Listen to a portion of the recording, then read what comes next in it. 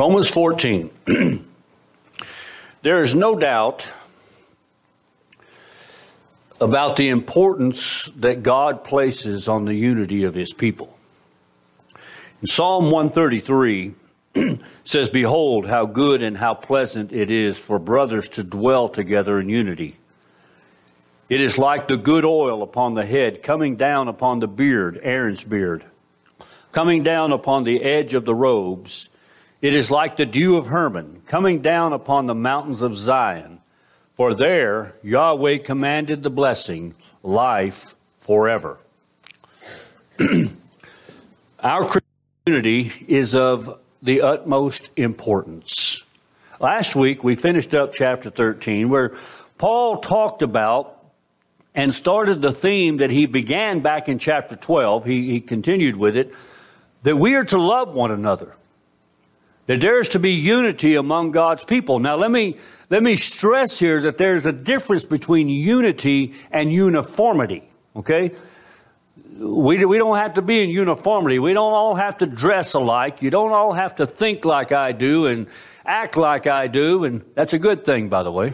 Amen. Wow. You got an amen on that. But there must be unity. Unity of purpose. We seek to glorify God. And Jesus said, "By this will all men know that you are my disciples, when you have love for one another." We are to love one another. But at the same time, diversity is characteristic of the church. In 1 Corinthians, Paul talks about this in 1 Corinthians chapter 12, verse 17 and 18. He says, "If the whole body were an eye, where would the hearing be? If the whole were hearing, then where would the sense of smell be? But now God," pay attention to verse 18 here, "but now God has appointed the members, each of them in the body, just as he desired." We're all different, but we're all one. He made us different so that he could make us one. And so the church, in the church in Rome that Paul was writing this letter to, it consisted of both Jews and Gentile Christians. And so their backgrounds had very little in common. The Jews had come from a background that from the day they're born, they're taught to obey the law. They're taught to go to the temple. They're taught to keep the Sabbath. They're taught all these things. Whereas the Gentiles, most of them had come out of a pagan background where it was just a free-for-all. They could do anything they wanted to.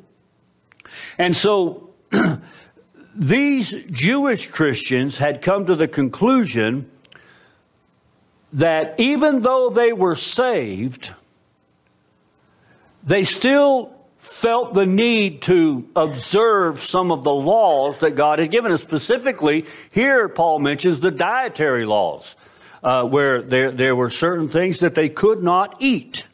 Listen, one of the most beautiful pictures in the Bible, man, listen to this. In the Old Testament, God gave the Jews the dietary laws, and there were certain things they could not eat. Okay?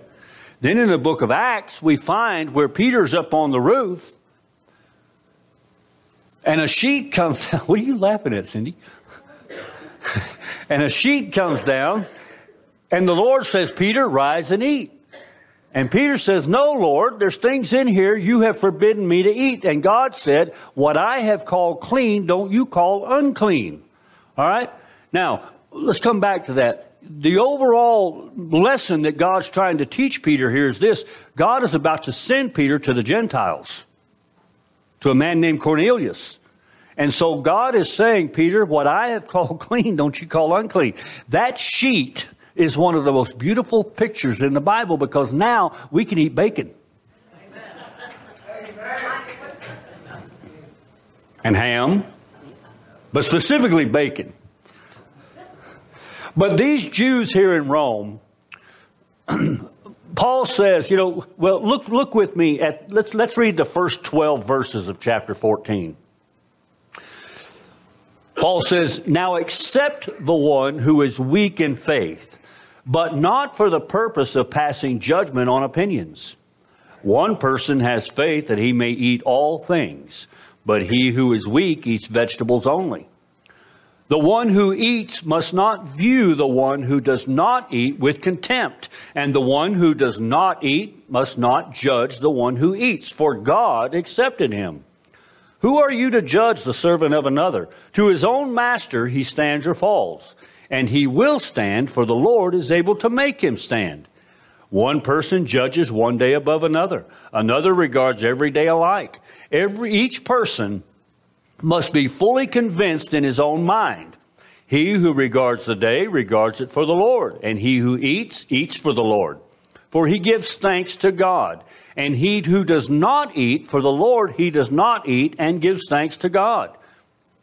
For not one of us lives for himself, and not one dies for himself. For if we live for the Lord. Or if we die for the Lord. Therefore, whether we live or die, we are the Lord's. For to this end Christ died and lived again, that he might be Lord both of the dead and of the living. But you, why do you judge your brother? Or you again, why do you view your brother with contempt? For we will all stand before the judgment seat of God. For it is written, as I live, says the Lord, to me every knee shall bow, and every tongue shall confess to God. So then, each one of us will give an account of himself to God. So, these Jewish believers here in Rome, Paul calls them weak in the faith. Let me rephrase that. Paul calls them weak in faith, not weak in the faith. You see the difference? They were not weak in the faith. They were saved, and they did not believe that in order to be saved, they had to abstain from certain kinds of meat. Okay, they did not think that way, like the Judaizers had taught the Galatians. What they believed was that they believed they were saved by grace alone, through faith alone, in Christ alone, but they felt that to them it was an offense to eat meat that God had forbidden. Okay? And so here's the situation they had. They felt that the vegetarian diet was safest because it was difficult for them to determine whether the meat they were buying was kosher meat or not, whether it was appropriate for them to eat. And so, and there were those in Rome who had no problem with eating meat. And so these two, naturally, there came to be a tension between the two. And Paul calls those who did not eat meat, he calls them weak, and the law-observing Jewish Christians he called weak, and the Gentile Christians he called strong. There's no doubt about the relevance of the theme. Way too often, judging one another becomes the favorite pastime of people in the church. We've seen it throughout history. We've seen it. We will continue to see it throughout history. And Paul is dealing with this right here. You know, I found this little, I guess you'd call it a poem. Okay, listen to this. This is what we are. We say, believe as I believe, no more, no less. That I am right and no one else confess. Feel as I feel. Think only as I think. Eat what I eat what I eat, and drink what I drink. Look as I do always as I do. Then and only then will I have fellowship with you.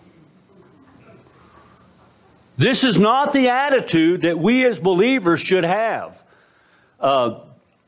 What do we do to maintain unity in the church? Well, in the first 3 verses, Paul tells us that genuine acceptance of one another is our only option. The one who is weak in faith, and like I said, he's not talking about those who are weak in the faith, but weak in faith. They are weak in the assurance that their faith permits them to do certain things, such as eating meat. All right? Now, this theme that Paul, we're only going to cover the first 12 verses of chapter 14, but this goes all the way into chapter 15.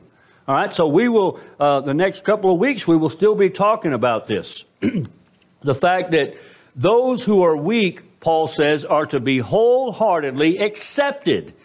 And this acceptance is to be mutual on both parts. The strong look down on the weak, and the weak were offended by the strong. And too often we've all been guilty of doing both of these. The answer to this is simply this. You ready? Love one another as I have loved you. That's the answer. Now, we need to, and you will hear me say this several times because this is so important. We must distinguish between what Paul is saying here. When there is open, blatant sin in the church, yes, we are to judge. And yes, we are to call out. And yes, it may even separate us. That's not what Paul's talking about here. Here, Paul is talking about non-essential issues. He's talking about those issues that you believe this and I believe that, but they're not relevant to our salvation. You understand? So that's where Paul's coming from here. And these two here, and he's talking to these Christians in Rome, and he's saying, this guy doesn't believe in eating meat, and Paul says, so what? And he shows them, he says, they like to eat Whataburger. So what? Come on, you knew it was coming. Okay, Paul said, this guy likes to eat nothing but a salad. You need to accept him and love him. This guy likes T-bones. You need to love him and accept him. Okay, is that better? Or probably a bacon sandwich would have been more appropriate for what Paul was saying. But you see, Paul says that there is to be mutual acceptance of one another in this. How do we apply this today? You know, meat eating is not really an issue in our churches today. So there's some issues about which we as Christians allow ourselves to be divided, and we shouldn't. We shouldn't be. You know, there's the issue of alcohol, smoking, dancing, music, material wealth. And you have believers who they're in a restaurant and they see someone take a drink of wine. And I mean, they're just devastated by this. You know, where, you know, you have this one over here and he offers somebody a glass of wine or a drink of beer and he says, I just don't understand. Why wouldn't they drink it? And they become divided over these things. Or the issue of smoking or dancing. You know, I remember when I was a kid. Now, I grew up in a denomination that was extremely legalistic. You didn't drink, you didn't smoke, you didn't dance. It's kind of hard for a teenager. Don't look at me that way. Listen, I remember my grandmother, godly woman. I went to the movies and she said, what are you going to do if the Lord comes while you're at the movies? And I said, you don't think he can find me there? But her point was, it was sinful to go. And these are, you know, according to Romans 14, wherever you stand on these issues, you must accept your brother or sister that differs in this issue. And as again, we're not talking about the basic doctrines such as sin or the deity of Christ or salvation by faith. Those are essentials, okay? Now, if we differ in those things, we have a problem. But that's not what Paul's talking about here. He's talking about the non-negotiables. Paul is talking about, those are the non-negotiables. Paul is talking about the non-essentials. And there in verse 5, he says, one person judges one day above another. Another regards every day alike. Each person must be fully convinced in his own mind. He who regards the day regards it for the Lord. And he who eats, eats for the Lord. For he gives thanks to God, and he who does not eat for the Lord, he does not eat and gives thanks to God. The controversy over days here probably centered around the observance of the Sabbath day. The religious Jews, the Jewish Christians had grown up their entire lives centered around this observance of the Sabbath day, and it was something that they just couldn't get away from.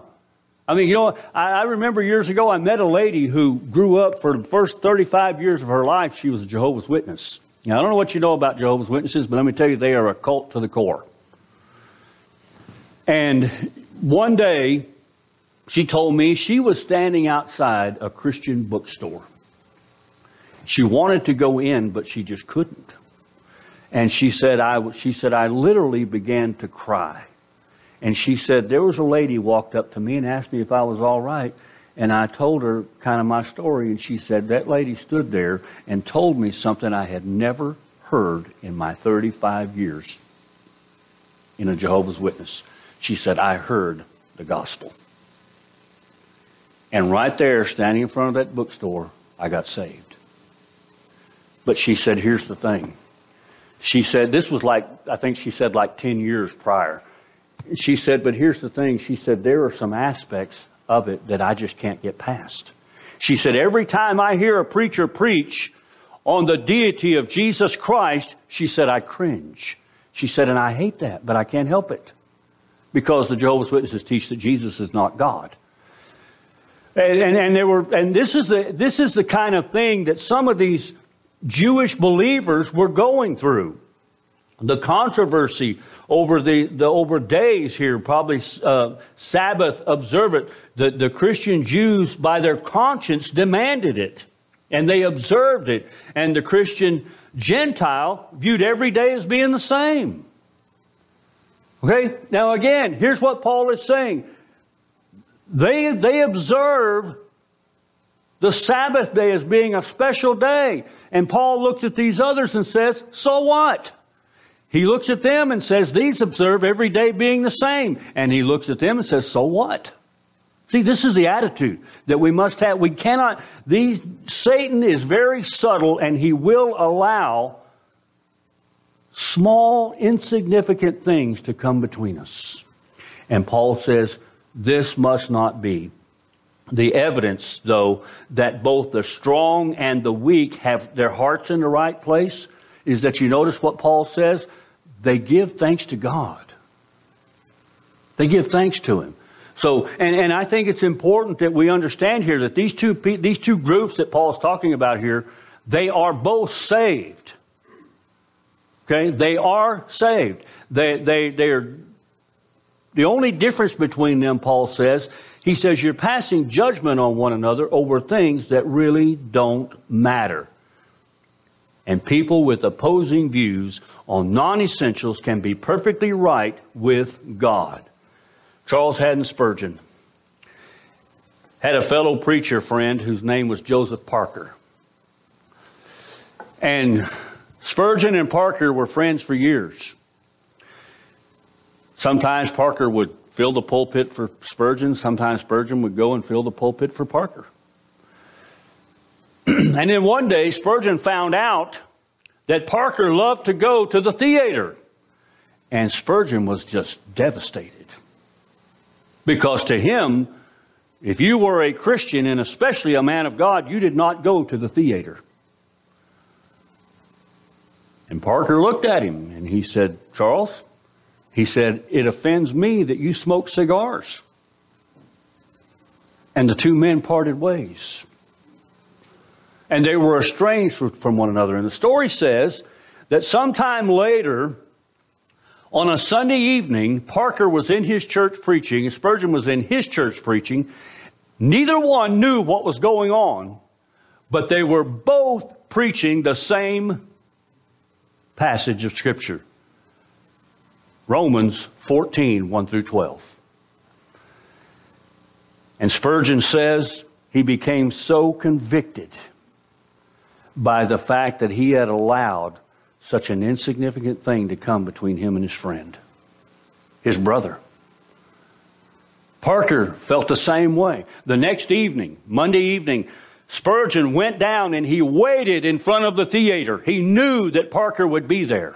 And he waited there in front of the theater. He saw Parker coming. He ran up and he hugged him and went into the theater with him. After the theater, they went to the park, and Parker sat there and talked while Spurgeon smoked a cigar.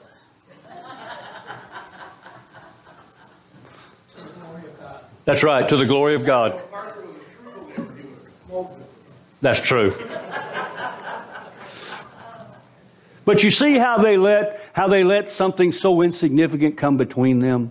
Now, here's the thing, though. You know, if you'd have been there and said to Spurgeon, "Oh, Spurgeon, you're wrong," now he would have stood his ground and said, "No, it's wrong to do that." And if you'd asked Parker, he'd have said, "Oh, no believing Christian should ever be putting tobacco in his mouth and smoking cigars or cigarettes or anything else." They would have both thought they were in the right. That's the thing. They were both in the right, and they were both in the wrong. That makes sense? You know, there's another place where Paul talks about, and we'll probably talk about this more as we go through this later on, either next week or the following week, but I want to bring it up right now. Something that Paul tells, I think this is the Corinthians. One person believes it's all right to eat meat, and another does not. And Paul says, you know what? If it offends my brother for me to eat meat, then I'm not going to eat it around him. Okay, he did add that part. But you see, we often have this attitude, you know, what I'm doing, does it bother you? Well, that's your business. That's your problem, not mine. And Paul says, no. To there to be unity in the church, for there to be love in the church, then I'm not to be a stumbling block to anybody. He says, you know, that we are to think of everyone as being better than ourselves. Now, that comes naturally to us, doesn't it? No. Paul says that we are always to think of the things of others before we think of our own things. Always putting others before ourselves. And so here he's telling these people this. He's saying, look, don't judge one another over these insignificant things. And in verses 7 through 12, he says, for not one of us lives for himself. And not one dies for himself. For if we live for the Lord. And if we die for the Lord. Therefore, whether we live or die, we are the Lord's. Just pretty cut and dry right there. He emphasizes in this passage, verses 7 through 12, the Lordship of Jesus Christ is the foundational truth for unity in the church. And here Paul is pointing them and he's saying, stop looking at one another and start looking at him. We all have our faults. We all have our pet sins. I may not like the way somebody dresses. And I may say, well, that's inappropriate to come to church dressed like that. Every man should wear a suit and tie. And if you don't, you're in the wrong.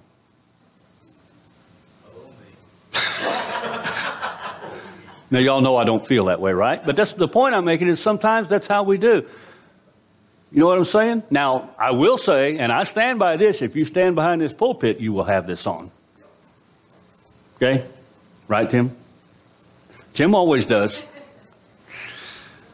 But you see, that's where we come to. We have these pet things, and, you know, here's what happens.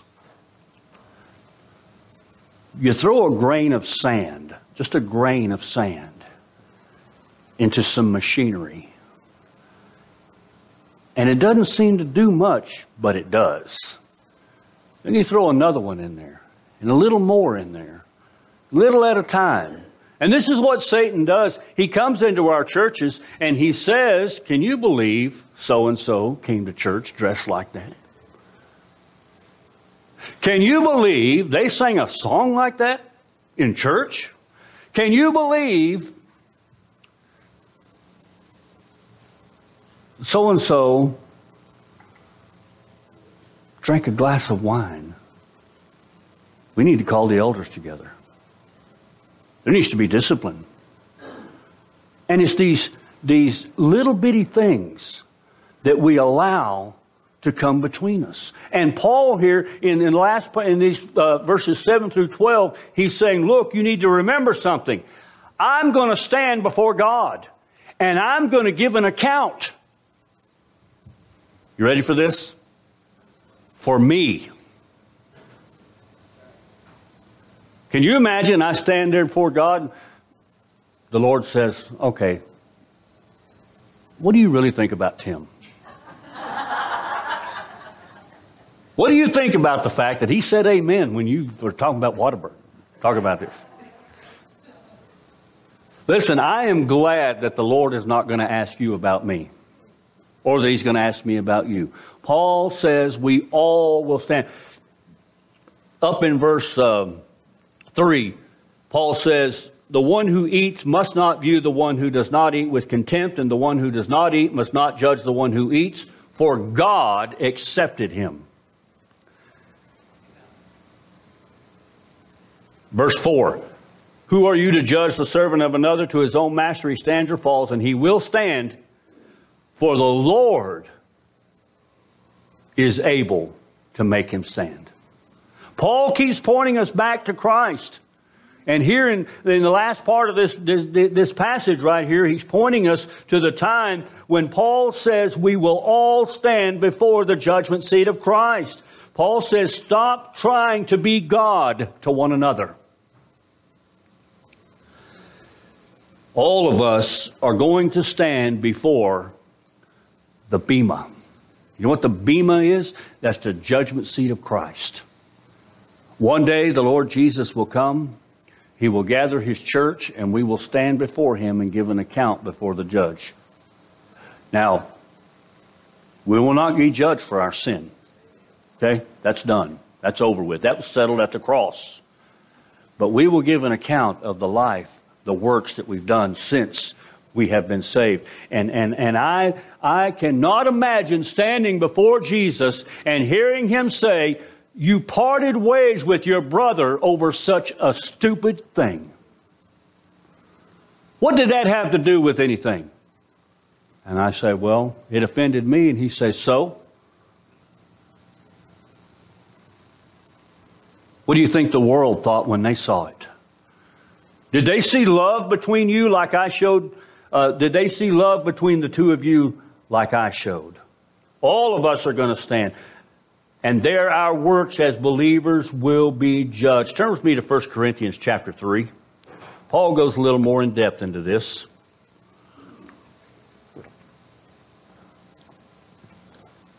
1 Corinthians chapter 3, beginning with verse 12.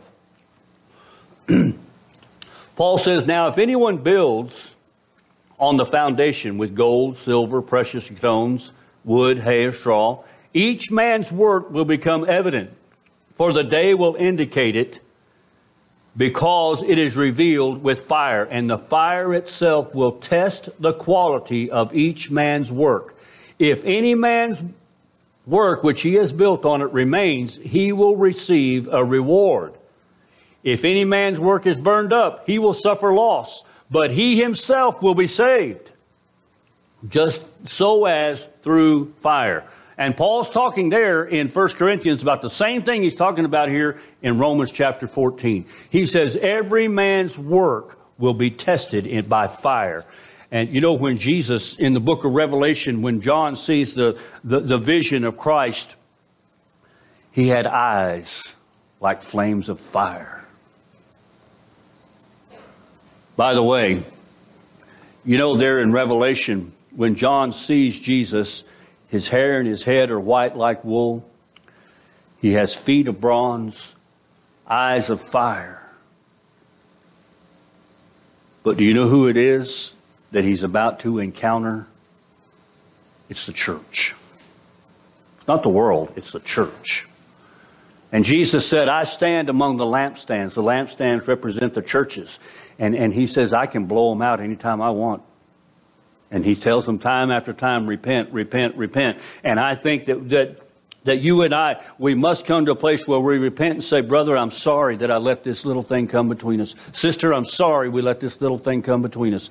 There are the essentials, and we agree on those, and we will fight to the death for those things together. And we got to stop letting these terrible, penny-ante things come between us. You understand that? That's what he says. You know what these lead to? I can just picture this in my mind. This Gentile believer in Rome, he goes to an elder meeting. He's an elder. He goes to an elder meeting, and all the elders are there. The meeting's over, and they all leaving one by one, and one goes out and he grabs these others and says, hey, hang on, don't leave yet. Brother so-and-so, I saw him the other day. He was eating a salad. We need to do something.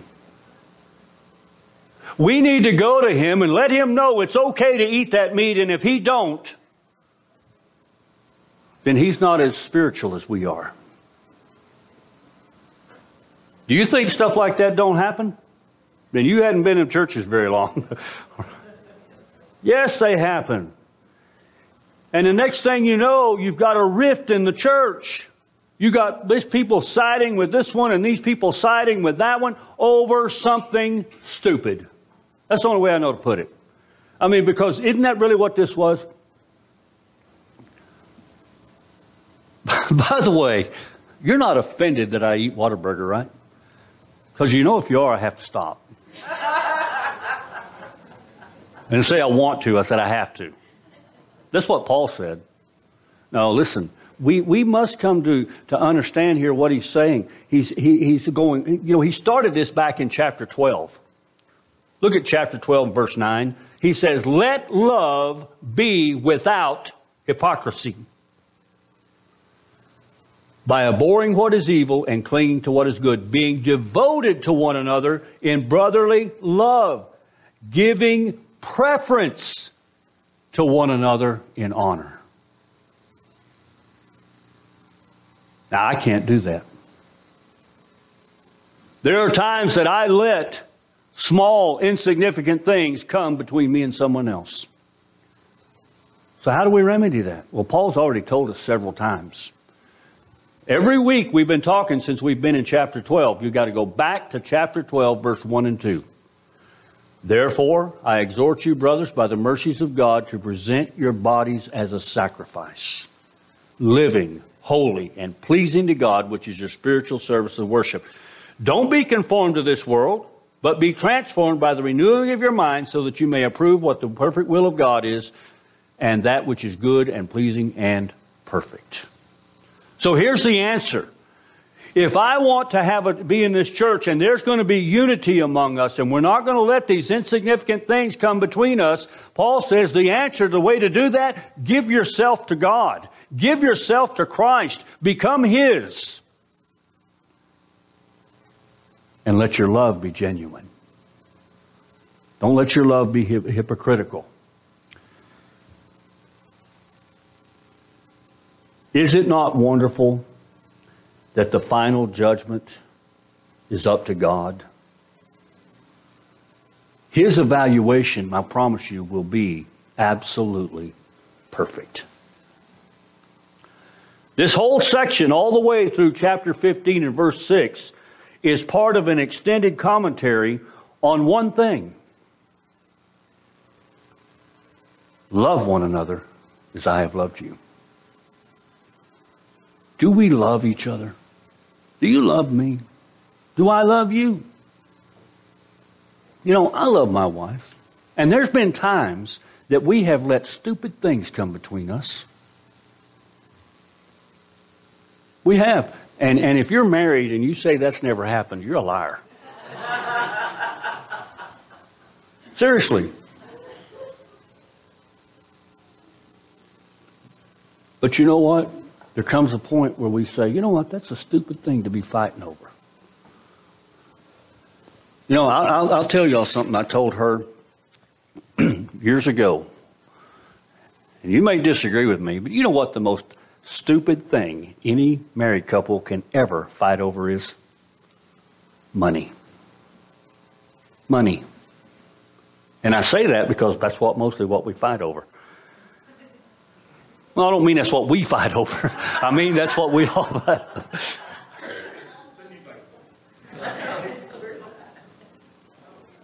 Well, now we used to. But listen, Paul says, love one another.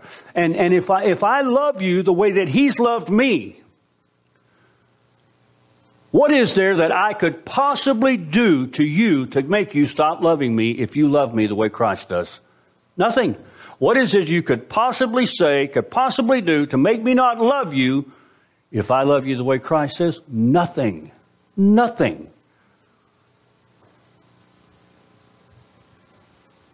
May God give us the wisdom to see what's essential and what's not. Now, let me tell you something here. To that vegetarian Jewish Christian, that was important to him. Paul does not minimize that. To that meat-eating Gentile Christian, that was important to him, and Paul does not minimize that. It's not that the non-essentials are not important, but they're not important enough. We may divide over those differences we have about essentials, the non-negotiables, and rightly we should. You know, we should not have fellowship with anyone who does not believe, that does not understand the seriousness of sin. We should not be in fellowship with those who deny the deity of Christ. We should not be in fellowship with those who do not understand the justification and salvation by faith alone in Christ alone. Listen, if you want to sit home and drink a beer, I'm not going to say a word. If you want to sit there in your truck and smoke a pack of cigarettes, I'm not going to say a word. If you're okay with it in your conscience, then I'm okay with it in mine. That's what Paul says. If you want to eat meat, or if you want to be a vegetarian. Now, I find it interesting. I find it interesting that Paul calls the vegetarians weak. I mean, seriously. And the meat eater's strong. But the point is, folks, we love one another and we don't pass judgment on one another because of things that we differ on in things that are non-essential. And you know what? It's very simple to figure out what's non-essential. You say, well, I believe this, and I say, well, I believe this, and we say, okay, how does that relate to salvation? Does that keep me from being saved? Is that going to keep me out of heaven? If the answer is no, then it's a non-essential. Didn't say it wasn't important. I know there's some here that disagree with the matter of eschatology with me. And to them it's important. And to me it's important. But it's not something we can disagree with, that we can be separated over, because one day they'll find out I'm right.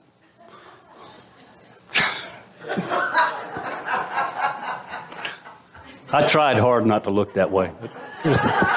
You know I love you.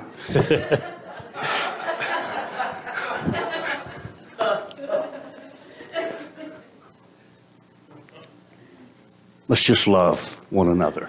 That's what he calls us to do. Okay? Let's pray. Father, we thank you this morning. Thank you, Father, that you have called us together and that we're all different. And Father, we recognize that you have called us to love one another as you have loved us. And Father, that's difficult for us. So Lord, we ask you to help us that we present our bodies to you as a living sacrifice. Lord, that you might love through us, that we would not allow these insignificant things to come between us. Father, that we would love with a pure heart, love with genuineness. And Father, that love would show in the way that we treat one another, in the way that we talk to one another, in the way that we make allowances for one another. And Father, right now, as we come to your table, God, I ask that you would just speak to us. May we see the gospel this morning. And I pray that each one of us would search our hearts. Father, that we would know that we must not come to your table unless we have a clean hands and pure heart. Father, hands and a heart that have been cleansed by the blood of Christ. For it's what we come and remember what he's done for us.